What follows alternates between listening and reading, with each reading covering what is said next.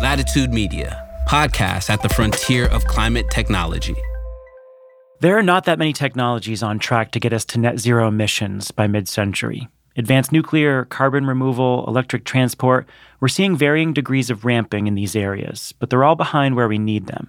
But renewables are mostly on the right trajectory, in particular solar. If the last bit of 2023 plays out how we had forecast when we published our most recent reports at the end of 2023, there's like 1.5 terawatts of solar capacity installed globally by the end of 2023, cumulatively. Michelle Davis has been mapping the U.S. distributed solar market for nearly a decade for Wood Mackenzie. She recently became the head of global solar at Wood Mac, where she now takes a much broader view on how the technology is getting built around the world. So I've had to really kind of broaden my horizons in terms of the solar industry over the last 6 months. 1.5 terawatts of capacity is 4 times greater than global nuclear capacity. And yes, variable solar has a much lower capacity factor and much different impact on the grid than nuclear. But solar is expected to double, maybe even triple in another decade. And while nuclear generation is flat at around 10% of electricity supply, solar is now at 5% and could hit 10% by the end of the decade. And that scale really hit Michelle as she started compiling data for a recent presentation. I gathered some data from our power team on what the generating capacity in the US looks like out to 2050. And because I had never really had to do this before, it really struck me that according to our outlooks, by 2050, 40% of the generating capacity, just like electricity generating capacity in the US, will be solar. And that doesn't include any distributed stuff that's reducing load before the grid even has to serve it. And around the world, 1 gigawatt of solar is getting built every day. And that's leading utilities and grid operators to the same conclusion as top solar analysts like Michelle. Solar is not just sort of one of the fastest growing, most important renewable energy technologies. It's one of the fastest growing, most important energy technologies, period. It will be basically the energy industry in the next couple of decades. And solar will be kind of like the gas of today. There's almost universal recognition that we are firmly in the solar era, but outlooks on how fast the technology will grow are mixed. And that's because there's a mix of constraints, like market design, trade barriers, and grid capacity that could cap yearly growth. I'm sort of seeing it becoming and evolving a mature industry that continues to be quite large every year, but incremental growth is getting a little bit harder. This is The Carbon Copy. I'm Stephen Lacey. This week, a look at global solar dynamics. I'll talk with Wood Mackenzie's Michelle Davis about the tech and deployment trends that will shape the next decade of expansion.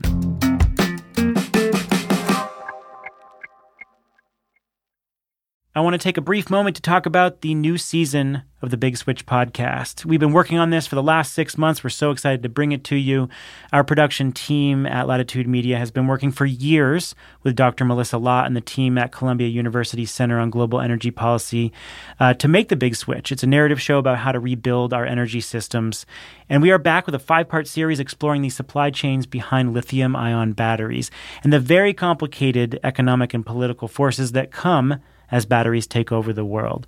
So in this season, we break batteries apart, go to mining operations, manufacturing facilities, recycling plants, and talk to some of the most prominent experts about the pitfalls and promise of our expanding battery-based energy economy. And you'll hear the trailer a bit later in the show. So if this sounds like something you want to listen to, find the Big Switch anywhere you get your podcasts.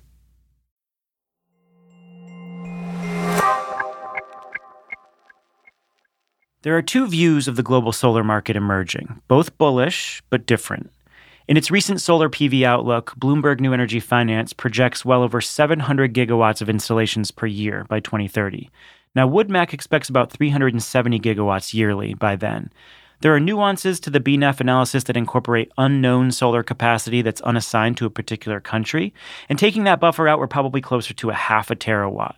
But whichever forecast you take, we're still looking at 350 to 500 gigawatts being installed a year. That is a lot of photovoltaics. But growth, according to Wood Mac's analysis, will start to slow. And so I sat down with Michelle to understand what that means exactly. So we saw enormous amounts of growth over the last 3-4 years. At one point I was looking at it and it's like average annual growth over the last 4 or 5 years has been like 30% across, all global installations. But then, this year and next year, we're kind of like hitting past that inflection point, and growth rates are actually going to slow in many different markets, China being one of them. So growth's actually flat over the next several years. Solar is going up that S curve. We were on the steepest part of the S curve for several years, and now we're sort of like hitting that inflection point where growth starts to slow. In that sense, solar is a mature industry, which, that sort of evolution of that S curve is natural for an industry to sort of move through. So that's a good point. When you get to the flatter part of the curve, what are the contributing factors that slow growth down? Is it the grid constraints? Is it the amount of solar that markets can handle? What are those factors that are causing that flat growth rate? Well, the biggest markets that are leading to the flattening are definitely China and Europe, and kind of secondarily the US. And I would argue that in all three of those markets, you're seeing slowing growth because of grid capacity constraints.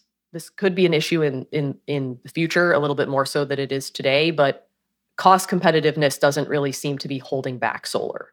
It's very cost competitive. It has, high demand. There would be more solar installed if it wasn't for some of these other bottlenecks and challenges for the industry. So thinking about China specifically, despite the fact that the capacity doubled in 2023, a lot of that was due to government procurements in locations that they call energy bases. So sort of like renewable energy locations throughout China that the government sort of designed and designated as places where renewable energy projects could get built. But as a lot of that's come online, we anticipate that capacity won't be at exactly the same growth rate as it was the year before, doubling again. That would be quite astounding. And then furthermore, grid constraints are starting to limit project potential in a place like China. The land capacity and grid capacity constraints are starting to actually limit installations, or at least the volume that developers can put in the pipeline. So we've seen explosive growth for solar since COVID.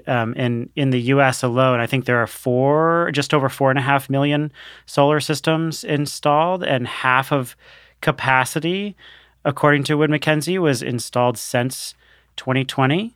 In this period was marked by really strong growth, but also all sorts of havoc in supply chains, labor shortages, shutdowns that contributed to all sorts of problems with equipment availability. And so it's been a very chaotic story. How would you describe this post-COVID growth period in solar?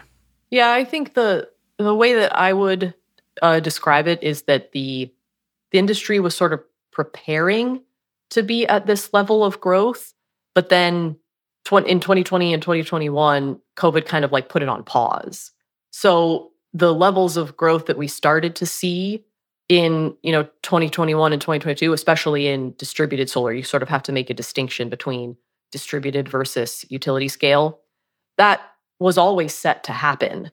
There was just a little bit of a blip because of the challenges related to COVID and a lot of the supply chain constraints that were experienced. A couple of different things happened sort of under the surface. First, solar costs were coming down quite a lot in the lead up to COVID, and they actually sort of flatlined or in many cases increased as a result of the pandemic. Obviously, that's whenever costs go up, that's challenging for an industry, but there was also a lot of demand. There was flexibility on the part of off-takers, particularly for utility scale. There was still a lot of demand for solar, and off-takers were willing to go with increased prices for the most part. So that sort of was a resilient aspect of the industry.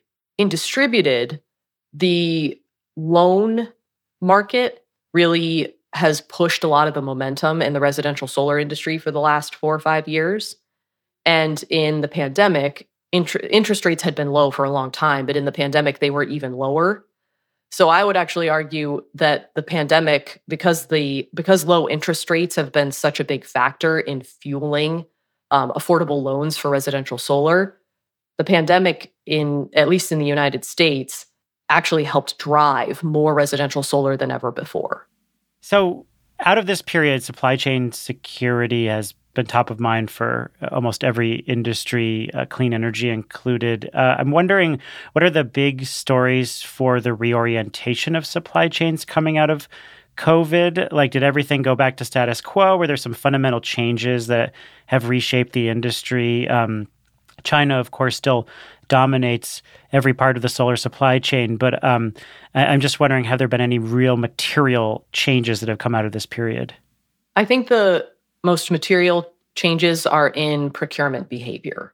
Folks in the industry prior to the pandemic typically would just procure equipment in a just-in-time type of manner. And historically, that worked and was appropriate for the industry. Now, I think everybody thinks about it a little bit differently. They want to make sure that they line up equipment and they procure equipment in advance. You don't want to risk buying too much equipment or paying too much for that equipment, but developers definitely have a bit of a different attitude about procuring way in advance. They also consider different factors in terms of reliability of when it will be delivered.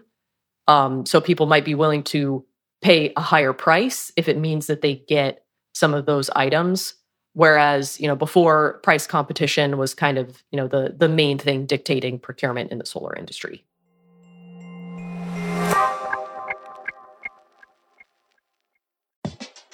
I'm Dr. Melissa Lott, and I'm the host of The Big Switch, a show about how to rebuild our energy systems. Batteries are finding their way into everything, from cars and heavy equipment to the electric grid. But scaling up production to meet the demands of a net zero economy is complicated, and it's contentious. If every country says we need to own the entire supply chain because we want all of those economic benefits, it's going to make the clean energy transition so much harder. In a new 5-part series, we're digging into the global battery supply chain, from mining to manufacturing, and we're asking what gets mined, traded, and consumed on the road to decarbonization.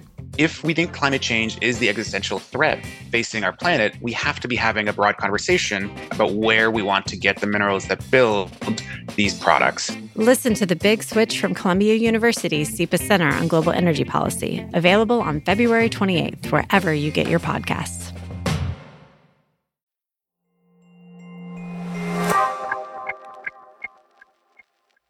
The global solar market is diversifying. Solar is spreading everywhere around the world at this point. But the market has largely been shaped by Europe, the US, and China. And China, which has successfully achieved its mission to dominate clean energy, dwarfs everyone. And that's not going to change, says Michelle. How big is China's role in this industry right now? And will that story just continue to persist? I mean, the story of the last 15 years of solar has been the story of China. Is the next 15 years going to be the story of China? When it comes to manufacturing, yes. China has over 80% of the manufacturing capacity for every important component in a solar module. And, we track factory expansions and announcements. And even if all the different announcements, whether in China or in the rest of the world, come to fruition, the share that China makes up isn't really going to change that much, like maybe a couple percentage points as other countries around the globe build out module manufacturing. So the sort of like very simple and short answer to your question is that we just expect China to continue to absolutely dominate manufacturing. That's not going to change anytime soon. Yeah, so what does that mean for production capacity, for module supply? We are now entering a period of module oversupply again, and we're seeing pricing fall substantially week over week. What does pricing look like right now in 2024, and what does that say about the market dynamics of module supply? Well, in terms of pricing trends just for Chinese modules, we do expect some further declines throughout 2024, depending on what module technology you're talking about. Modules can be, 15 to 18 cents. And we expect that they might go down a couple more cents, maybe, 12 to 14 or 15 or something in that range over the next year. We anticipate that will be the floor. That will sort of be the trough in module pricing because markets are going to respond. The current situation is that lots of factories are operating at somewhat low utilization rates. And the fact of the matter is that as we continue with pricing being so low, some factories are either going to close certain lines or close entirely. Planned expansions aren't going to actually manifest. There will be sort of consequences, and that's something that we've started to write about a little bit more at Wood Mackenzie, is that there will probably be a certain level of market correction. And so by 2025 or so, we do anticipate that pricing will start to go up a little bit more, not a whole lot, but basically 2024 should be the floor for some of those module prices. There have been a number of efforts through the Inflation Reduction Act to scale up both battery and solar manufacturing here in the U.S. There's been a lot of attention on battery manufacturing because of the rise of EVs and a ton of the new activity that we've seen as a result of the new EV tax credits has brought a lot of battery manufacturing, retooled factories, new production factories. How has this impacted solar? So there are also specific tax credit requirements for solar cell manufacturing. Are Inflation Reduction Act incentives creating the same level of activity in domestic solar production as they are in battery production? That's a good question. I would say the IRA has generated a lot of interest in module manufacturing. I think we're tracking something on the order of over 120 gigawatts of module manufacturing announcements. Not all of those will materialize, of course, but that's 10 times what the U.S. currently has today. I think the difference with the potentially a difference with the battery manufacturing industry is that the U.S. would virtually have to build cell manufacturing, which is just modules made up of a bunch of cells. They'd have to build a cell manufacturing industry basically from scratch. There's no cell manufacturing in the U.S. to speak of. There have been some announcements as a result of the IRA, but we expect it'll probably take at least another few years for that to actually manifest. And without cell manufacturing here in the U.S., it makes building out that fully domestic supply chain and truly taking advantage of some of the domestic content incentives in the IRA a lot harder. And on the IRA generally, what do you think the impact on the solar industry will be over the next few years, both in terms of production and installation? What do we expect to actually play out? When the IRA was first passed in August of 2022, we modified our forecasts and we anticipated that over the next 5 years, the IRA would increase installations in the U.S. by like 40%. Pretty big impact from a very historic piece of legislation. We still anticipate that will pretty much play out. The timing has been slower than folks had anticipated. It's taken over a year for different programs and rules to be published by the IRS and other government entities. And no one was really expecting, and there's still more to come, frankly, and no one was expecting it to be quite this long or arduous to kind of like ramp up a lot of the new stuff in the IRA. So that's installations on the one hand. On the other hand, with manufacturing, I think the IRA will have a notable impact on the manufacturing sector. Again, like I said, we don't anticipate all of that 120 gigawatts of module manufacturing is going to get built. We expect it'll be more like 50 or so over the next 4 or 5 years. But if assuming that plays out, that will be one of the biggest expansions of manufacturing capacity for solar that really the U.S. has ever had. One really huge benefit of all that is that it will bring a lot of diversification and more reliability in the solar supply chain, which obviously is welcome given everything that you and I have talked about today. And the US industry, I think, craves not being so vulnerable to different types of political risk. There are a bunch of other challenges in the U.S. Grid constraints are a huge problem, major interconnection backlogs. You have this major policy change in the top solar market in California that is going to cause residential installations to crash. And there are, of course, still equipment shortages. What are the strengths and weaknesses in the U.S. market right now?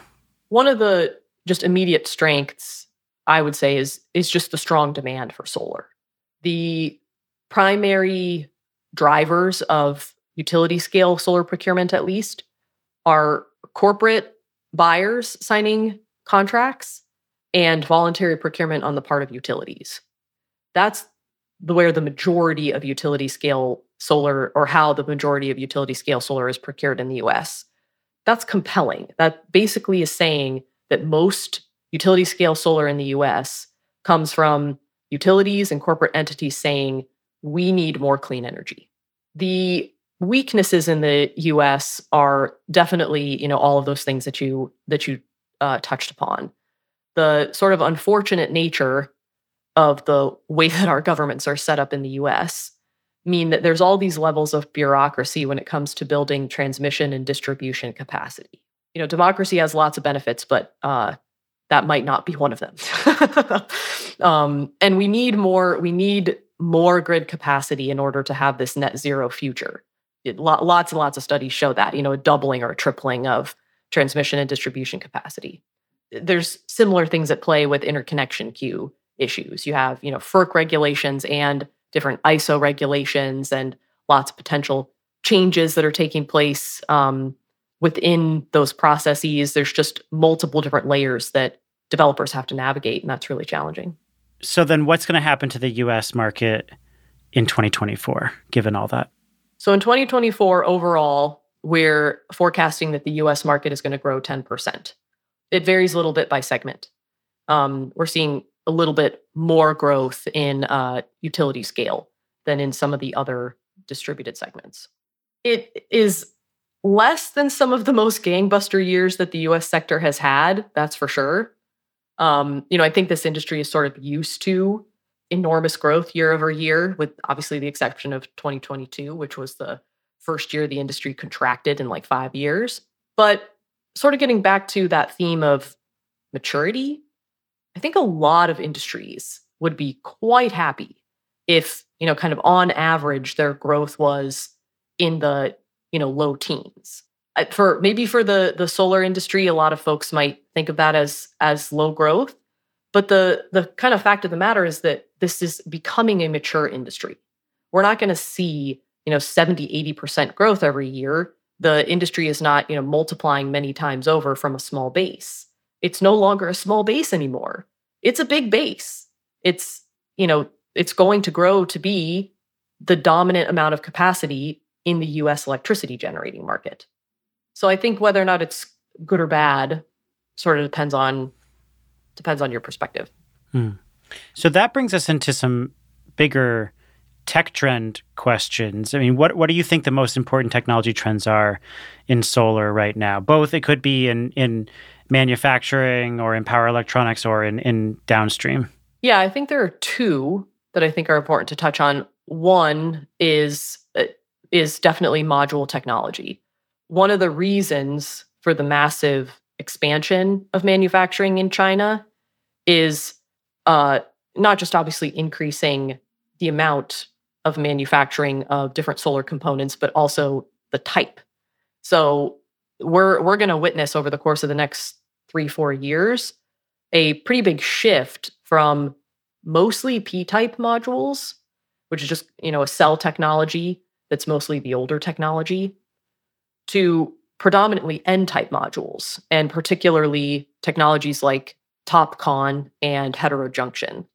And those are just names for different types of cell technology that are slightly more efficient than the older generations. So just in a few short years, manufacturing of solar is going to completely change in terms of the technology that's being produced. those N-type module technologies are a little bit more expensive, but it's usually made up for with higher production of those modules. And that's a big reason that there's going to be sort of this market correction in supply chain, like we've been talking about. There's, it's going to be a bit of it's a big race and competition to produce the best, most cutting edge technology. And that's really going to create a lot of winners and losers in the solar supply chain. I think the other technology trend is just the importance of the increasing attachment rates for solar plus storage in the DG space. Putting batteries co-located with solar is pretty standard practice now in utility scale solar, at least in the United States. But in my opinion, solar plus storage attachment rates in the US are like not high enough yet for batteries to really like be a potential game changer in VPPs. So I know VPPs have gotten a lot of attention this year. I know our friend Jigger is a huge VPP advocate. Yes, and he's also said that like every solar company is going to soon become a VPP company. Right. Do you think that's overstated? I mean, it won't be overstated if those companies also make a concerted effort to increase their attachment rates. But when you think about the sort of the scale of how VPPs could contribute, at least when you think about solar plus storage systems in VPPs, just the amount of batteries that are available in any given state, besides maybe, say, California or Hawaii or Puerto Rico, is just relatively small. VPPs are, this makes sense, but currently a lot of the capacity in VPPs is smart thermostats, which is great. But if you really want like a notable amount of battery capacity for, either residential or commercial solar plus storage systems to really play enough of a role in the VPPs that a utility could actually make a decision like not to build a power plant, we're a long way away from that right now. So solar is becoming a terawatt scale market. As we look through the end of the decade at the industry's expansion and sort of flattening growth and maturity, what storylines do you feel confident about? What storylines feel a little less clear and wildcardish? Well, it's hard not to bring up the potential changes in solar supply chain. I think the US market in particular really learned how quickly things can change if a certain policy or trade restriction goes into place. Things changed overnight and quite dramatically in early 2022 when there was the proposal of a potential anti-circumvention tariff for Southeast Asian countries. Or, all of a sudden in the middle of 2022, no one could import modules anymore because Customs and Border Protection was implementing the UFLPA. In my mind, when I think about big uncertainties, that's one of the biggest ones, I think, in terms of the lever that you could pull. If a certain government or say the EU decides that they also want to restrict polysilicon from the Uyghur region of China, that would be enormous. Overnight, all of a sudden, a huge portion of the polysilicon supply globally can't be used for solar modules in Europe. The potential impact of some of these political risks is now quite large. That's kind of like one big uncertainty that I see in the solar supply chain.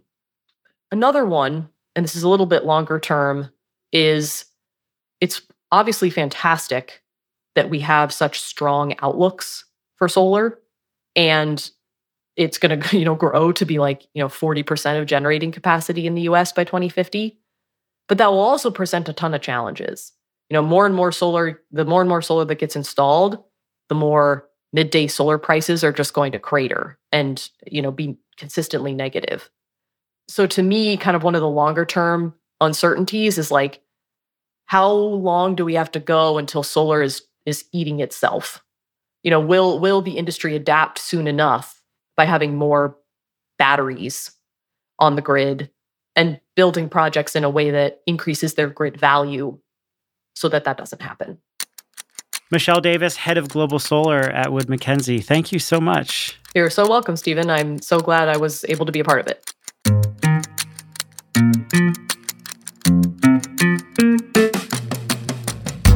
That's it for the show. The Carbon Copy is produced by me. It's mixed by Sean Marquand, who also wrote our theme song. If you want to read our takes on the solar industry, go to latitudemedia.com/newsletter, and you'll get all our news in your inbox.